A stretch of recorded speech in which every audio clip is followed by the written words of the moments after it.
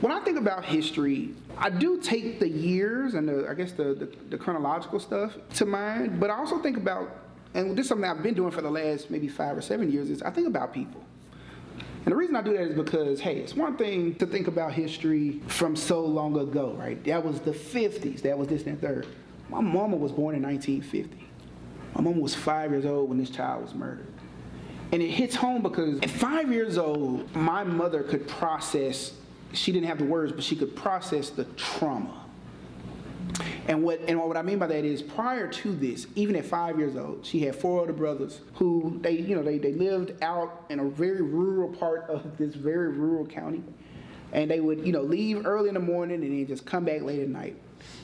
And even at 5 years old, she didn't give it a single thought before this child was kidnapped and murdered. And after this happened at 5 years old, she was terrified for her brothers. She couldn't even unwind for the day herself until all 4 of her older brothers made it back home. Right? So when we think about history, that happened so long ago. But when we think about the impacts of that history, that happened to my mama, right? That happened to your folks. That happened to your grandfolk, right? Like, we know people that survived these things. And we know folks that are still coping from a society standpoint. Society is still coping with this thing that happened so long ago.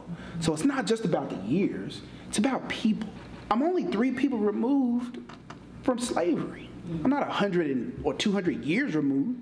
I'm 3 people, right? My mama was born in 50. Her dad was born in 1885. I think his mom was born in 1865. That's 3 people, right? So it ain't just me. All of us are 3 people removed from some unbelievably wild stuff.